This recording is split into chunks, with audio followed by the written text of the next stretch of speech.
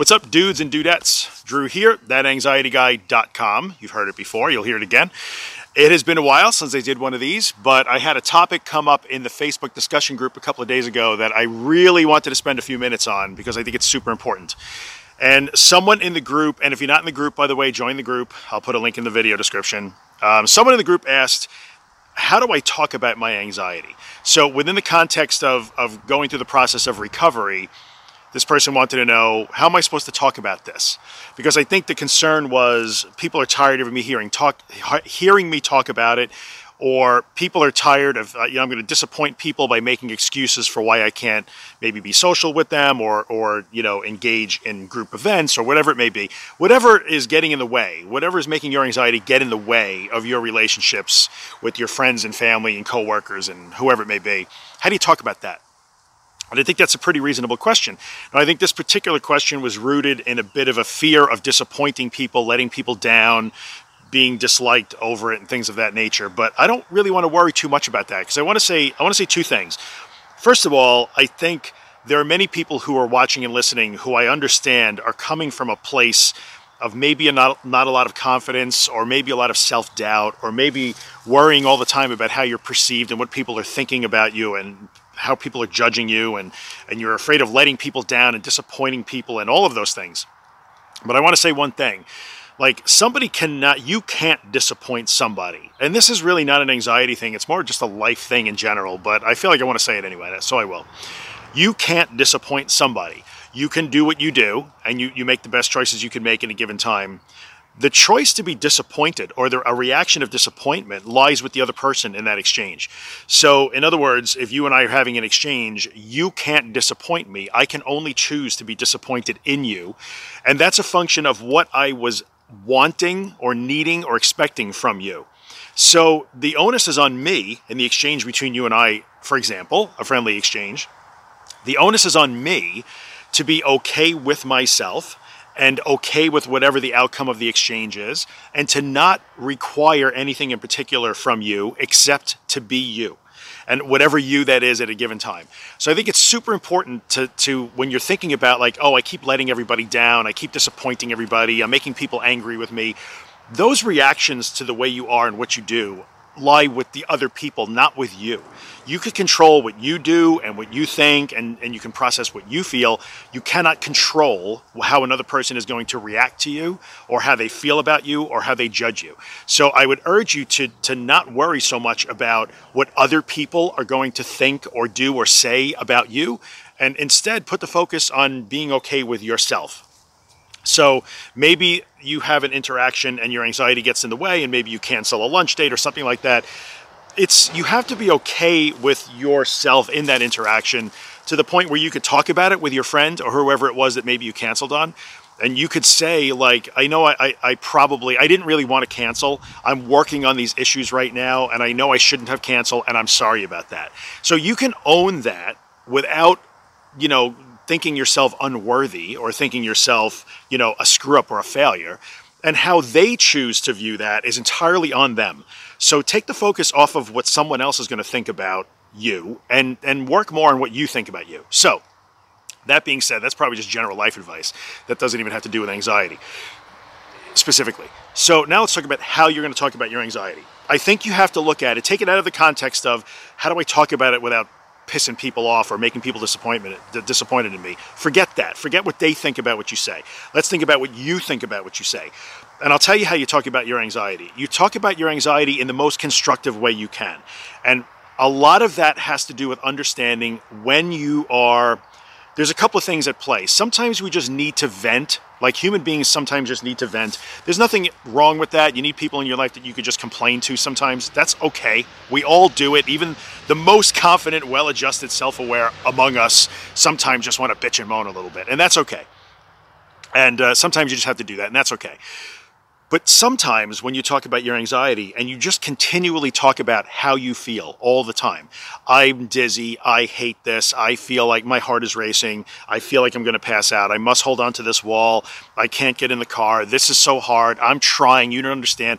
Every time you put the focus on you and you want to talk about how you feel and what you think and what you can't do, many times you're actually seeking some sort of reassurance. So when you talk about your anxiety, talk about it constructively, in that at some point in this process, you have to stop simply describing things.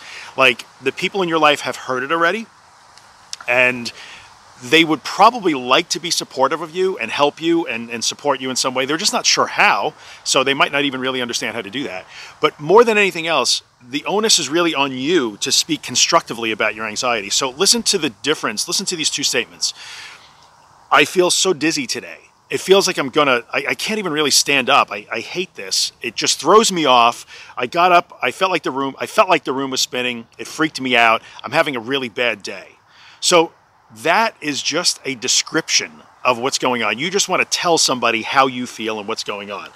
And I'm not sure what the purpose of that is, especially if this is somebody who has heard this from you over and over. They kind of get it already. I think they get it already. So now you're probably just seeking reassurance, and listen to the difference in the way you might frame that. Like, I'm having a difficult day today, but I'm working on it. I understand that it doesn't have to be as hard as it's become, and I'm going to try and do some things now to make it a little bit better, so bear with me. So do you understand the difference between those two things? Simply describing how you feel, what your sensations are, again and again and again and again. Often what you're really doing is engaging in some sort of reassurance seeking, or the person that you're talking to, you're hoping that that person is going to make it better. I know they can't make it better. I know that. But from a deeper level, when you keep just simply describing what's going on and telling people how you feel and what the sensations are and why you're afraid and how bad your day is, you're really seeking a bit of reassurance or validation. You're hoping that person's going to say it's okay. And more than that, you're probably hoping that that person's going to find some way to save you to a certain extent. And that's the irrationality of that mindset coming through. Like, rationally and logically that person cannot save you, that you don't need to be saved, they don't need to make you okay, but you do it anyway. So the second way I described it, listen, I'm having a really bad day today. Boom. That's the end of the description of my day. I don't go into every symptom and sensation and thought that I'm having. I'm having a bad day today, or I'm having a difficult time today. Bam, done. Description over. Now let's move on to the constructive part, the proactive part. But I understand that it probably doesn't have to be as bad as it's turned out. And I'm working on recognizing those things, and I'm working on making some changes. So I'm going to try and make the day a little bit better going forward. So I appreciate you hanging in there with me. So a couple of things happen. First, it's a very short description of what's going on. I'm having a bad day today. That's it. I'm not enumerating symptoms and sensations. Next, I'm going to take ownership of that. I know it doesn't have to be that way. So you kind of have to own what's going on there and recognize what's going on. It doesn't have to be this bad. I'm working on it. I'm working on recognizing when this happens and what to do when it happens so that it doesn't snowball, and I'm going to try and make the day better going forward. So you're taking a little bit of ownership of it. You're not simply describing symptoms and putting it on the other person to somehow respond in a satisfactory way, because there probably is no satisfactory way other than it's okay, go sit down, which is not a good way. You don't want them to do that because they're giving you an out. So short description, you don't put it on the other person to somehow find right words to say to you. Then you own the process and you acknowledge, I understand that it doesn't have to be this way. I don't want it to be this way, and I'm actively working on changing it. It's difficult for me. It's a work in process. I'm trying my best. Thanks for hanging in there with me. So you're acknowledging that that person obviously is aware that something is going on. You're acknowledging them. You're telling them that you're struggling, but you're also telling them that you understand that it doesn't have to be this way. You're owning the irrationality of it to a certain extent, and you're telling them that you are working on making that better. And that's super important. And I think you'll find, and I've talked about this when I made my video a while ago about, how do I get my friends and family to understand?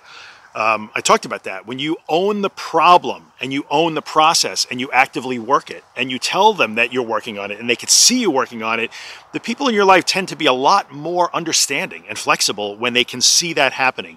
So the question, how do I talk about my anxiety? And when I say you talk about it as constructively as you can, I mean that.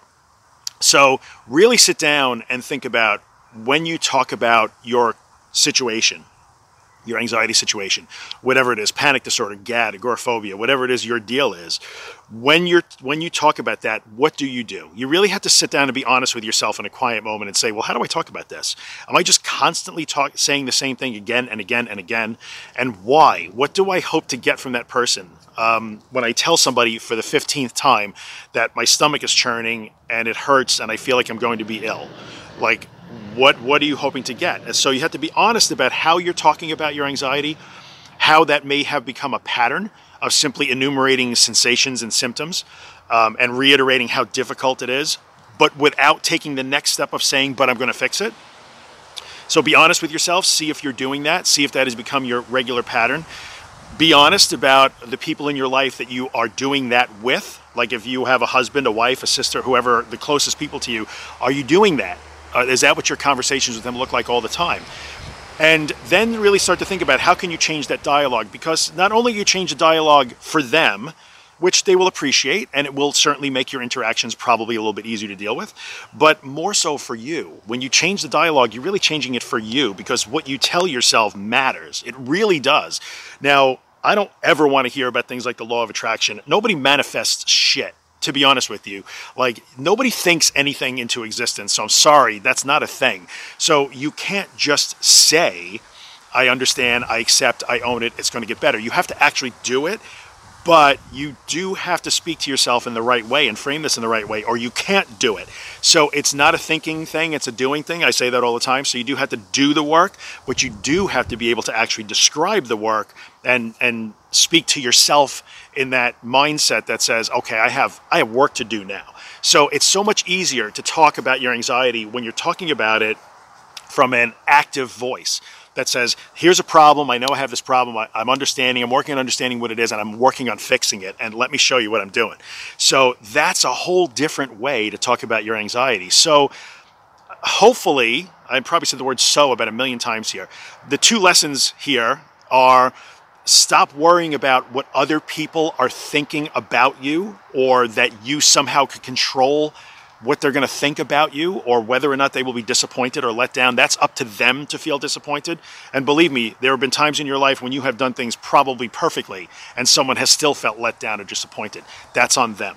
So don't put yourself on their side of this interaction. Stay on your own side and work on your own part of it. And hopefully they'd be working on theirs. And talk about your anxiety in a constructive, proactive, active way, as opposed to just repeating things and being very passive in the way you talk about it. That is probably the best thing you could do to change how you talk about this problem. Now, obviously, context matters. The way you talk about it, maybe like in a support group, like our Facebook group or whatever, is going to be slightly different than the way you talk about it, say, with your sister or your brother-in-law or whoever it is. Might be a little bit different because they don't understand, or they don't have the same experience and understanding from experience that other people who have the problem have. So you may talk about it differently, but even in support groups like our little Facebook group, the way you describe things matters. So while you get a little leeway, a little different way when you're talking to your therapist, or you're talking to your counselor, or you're in a support group, talking to other people who deal with the same problem, you get a little more leeway there. But on the whole, try to do that. I think try to do that. Try to change the voice you use, not for anybody else, but for yourself, because it matters. It matters. If you just keep saying what you feel and keep saying how hard it is, it's really difficult to actually do anything different than listen to those thoughts. And I was speaking to a very smart person last night that I respect, Monique Coven. I did some video with. We're going to do more. Monique has a really great way of describing it. Like, she says the system works as designed, which means we experience sensations and actual physical sensations or memories or whatever it is, and then we have thoughts and feelings. We feel our experience. We feel those things. So those are real things. And the difference is understanding that that's the way it's supposed to work. You know, the system is working as it should. So now let's understand that and start to modify your reaction to it. So I think that's the big thing here. Start to be a little bit more of a active voice, a little bit more owning the problem, a little more, what can I do to solve this? And less just passive, yes, I have this thing and I hate it and this is what it is. So hopefully this has been helpful. I know that sometimes maybe it's not helpful. Well, I don't know. Maybe I'm making zero sense. But I think it was a super, super good question. And to the person who asked it in the group, I'm not going to say your name, but you know who you are. And it was a really, really good question.